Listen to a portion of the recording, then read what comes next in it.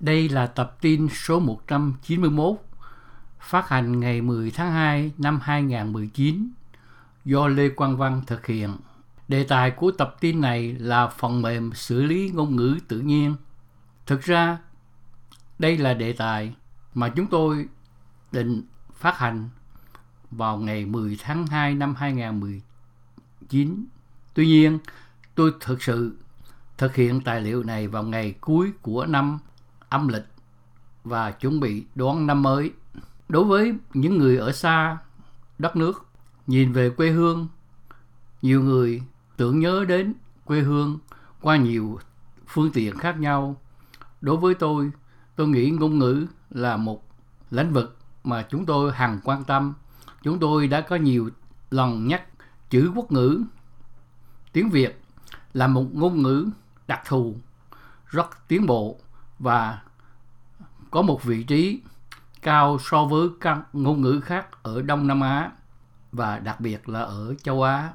Như chúng ta được biết, ngôn ngữ Nhật gồm có nhiều thành phần khác nhau, phức tạp, khó học. Tiếng Trung có những khuyết điểm, đặc biệt là khuyết điểm giữa các từ không có khoảng cách.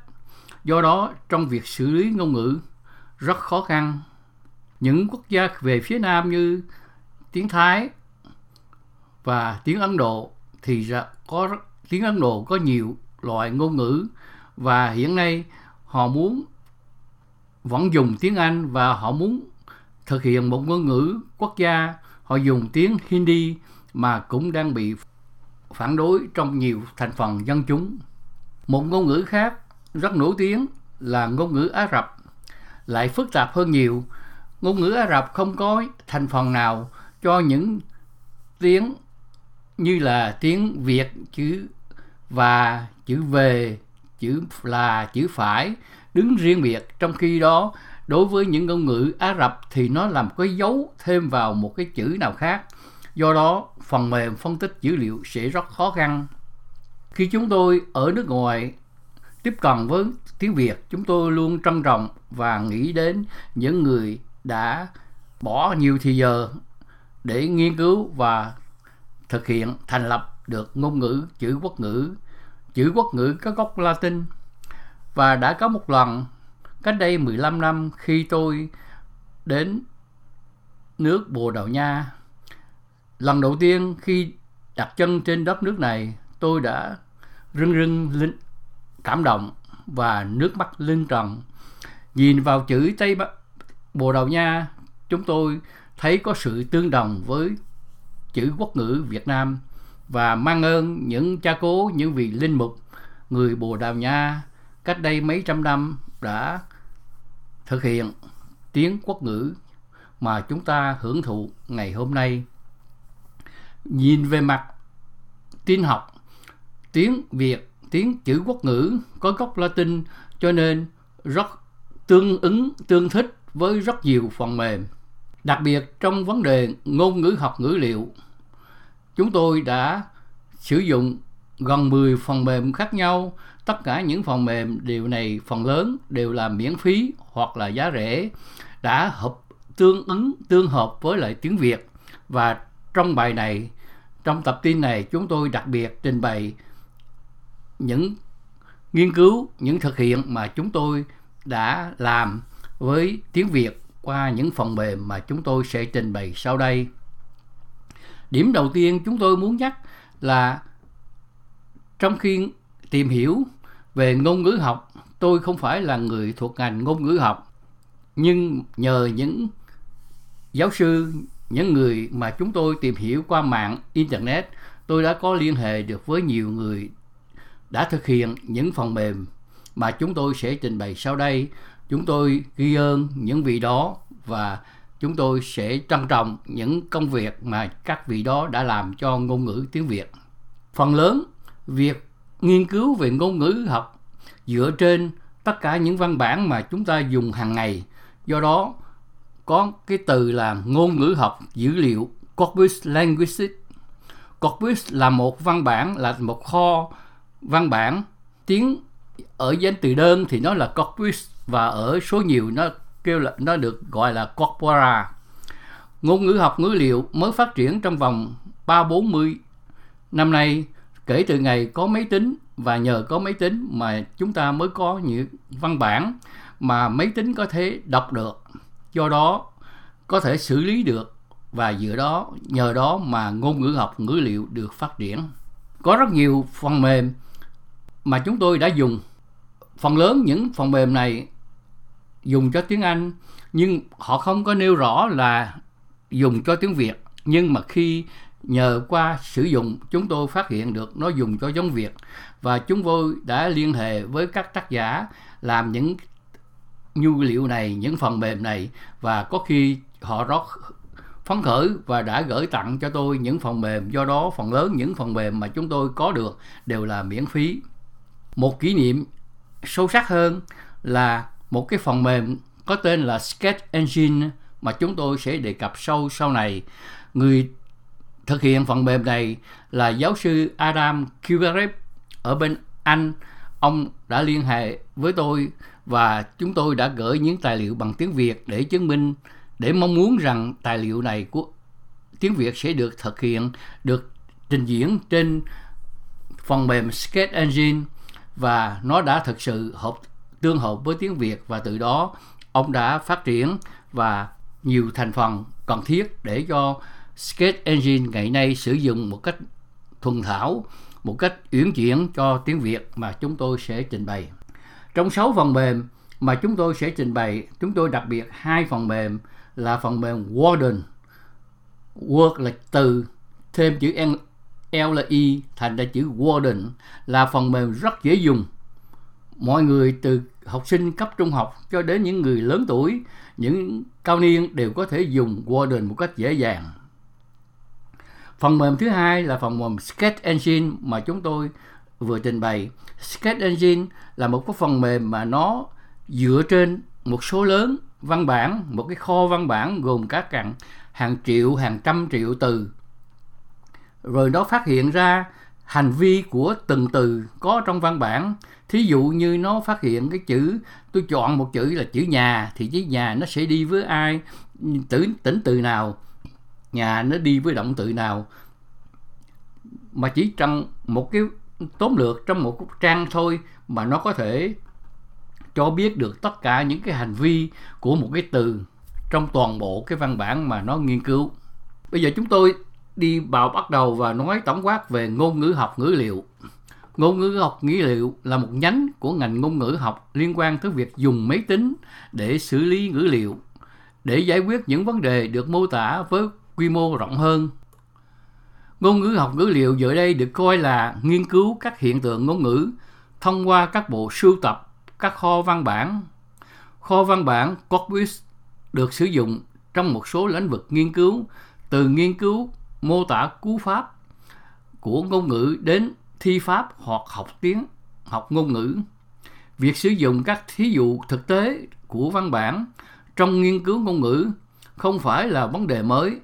Tuy nhiên, do được cung cấp những khả năng to lớn trong việc xử lý ngôn ngữ tự nhiên với máy tính, nên ngôn ngữ học ngữ liệu đã phát triển đáng kể trong những năm gần đây. Tính sẵn sàng của các văn bản này đọc được cho phép máy tính thâm nhập nguồn ngữ liệu một cách nhanh chóng và cũng dễ dàng trình bày ngữ liệu trong một định dạng thích hợp để phân tích. Ngôn ngữ học ngữ liệu hiển nhiên không chỉ là đi tìm kiếm và thu thập ngữ liệu thông qua việc sử dụng máy tính. Nhiệm vụ chính của ngôn ngữ học ngữ liệu là nghiên cứu và phân tích nguồn tài nguyên có được từ kho văn bản. Máy tính là công cụ hữu ích và đôi khi không thể thiếu để sử dụng cho quá trình này. Như vậy, ngôn ngữ học ngữ liệu có thể được hiểu là khoa học nghiên cứu về thế giới thực văn bản, thể hiện trong kho văn bản. Kho văn bản được sử dụng trong các nội dung sau đây. Thứ nhất, nghiên cứu ngôn ngữ thực tế, mô tả cách tiếp cận, nghiên cứu về hiệu suất sử dụng ngôn ngữ, thực nghiệm ngôn ngữ. Thứ hai là ngôn ngữ học ứng dụng, để giúp các nhà từ điển học lập ra các từ điển đơn ngữ, thuật ngữ, từ điển thuật ngữ, từ điển song ngữ. Nghiên cứu ngôn ngữ xác minh giả thuyết, khám phá tri thức, từ vựng, hình thái học, cú pháp. nghiên cứu dịch, các tương đương dịch của cùng một nguồn và ngữ cảnh của chúng, các bộ nhớ dịch, translation memory, các bản dịch được máy tính hỗ trợ. Kế tiếp là giúp cho việc học tiếng, thí dụ thực tế, giảng dạy bằng thành ngữ, phát triển chương trình giảng dạy.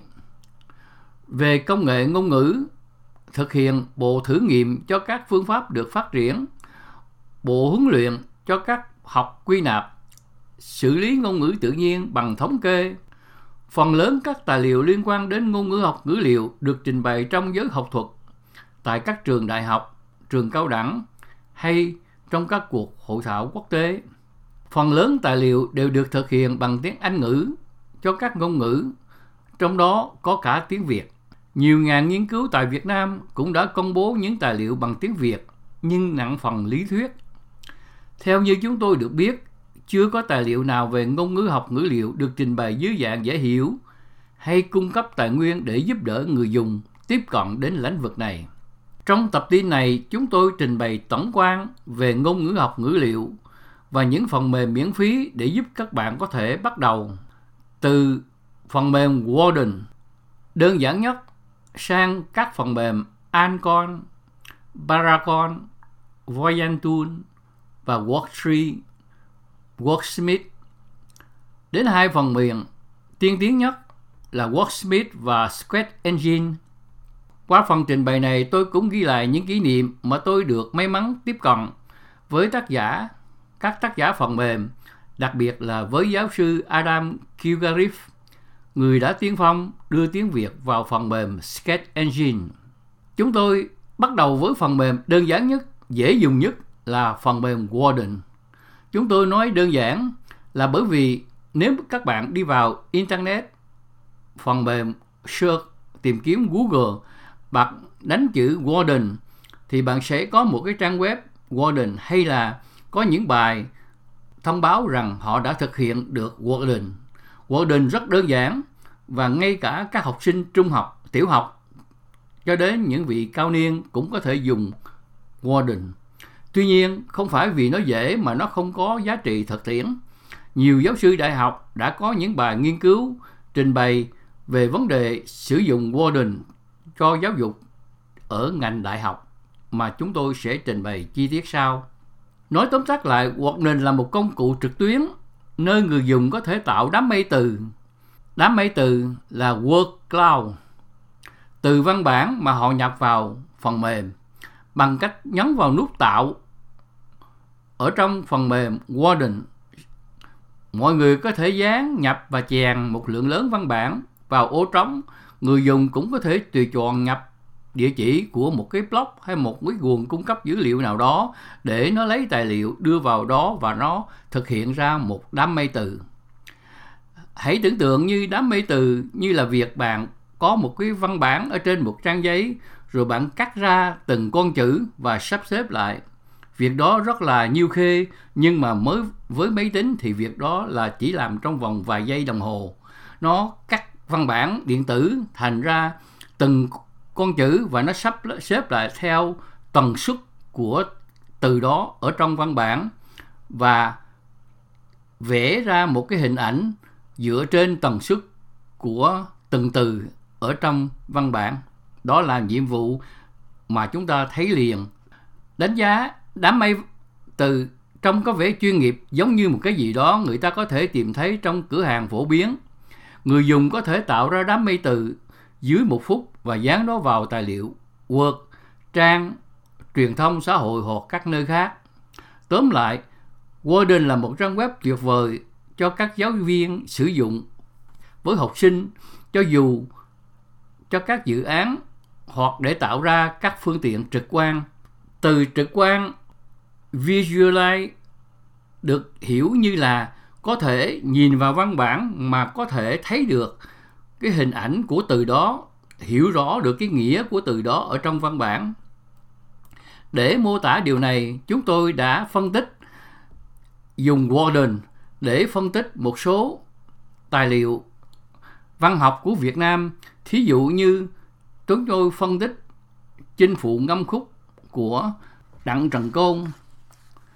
Trong Chinh Phụ Ngâm trên phụ ngâm khúc hai từ nhiều nhất là chàng và thiếp, thì Worden đã cho biết là có 43 lần từ chàng được thực hiện và thiếp thì có 21 lần. Đối với một văn bản khác là Bình Ngô Đại Cáo thì chúng tôi cũng có thể phân tích được cái từ quân được nhắc nhiều nhất. Quân thì đi với thù, quân đi với ta. Còn trong một tài liệu khác như là truyện Kiều chẳng hạn thì chúng tôi cũng có thể phân tích được từ nào là từ được nhắc nhiều nhất.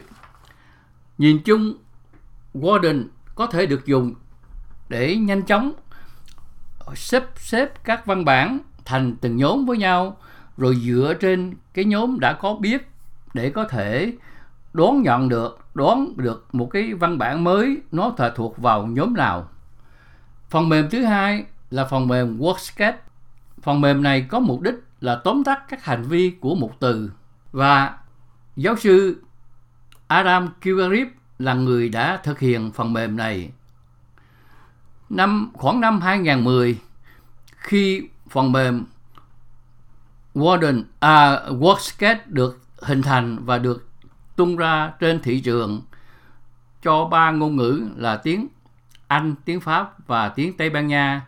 Lúc đó tôi rất thích thú và có liên lạc với giáo sư Adam Kilgariff để gửi cho ông, và tôi có gửi cho ông một văn bản song ngữ Việt-Anh để tìm hiểu xem WordSketch có thể nào trình bày được tiếng Việt hay không.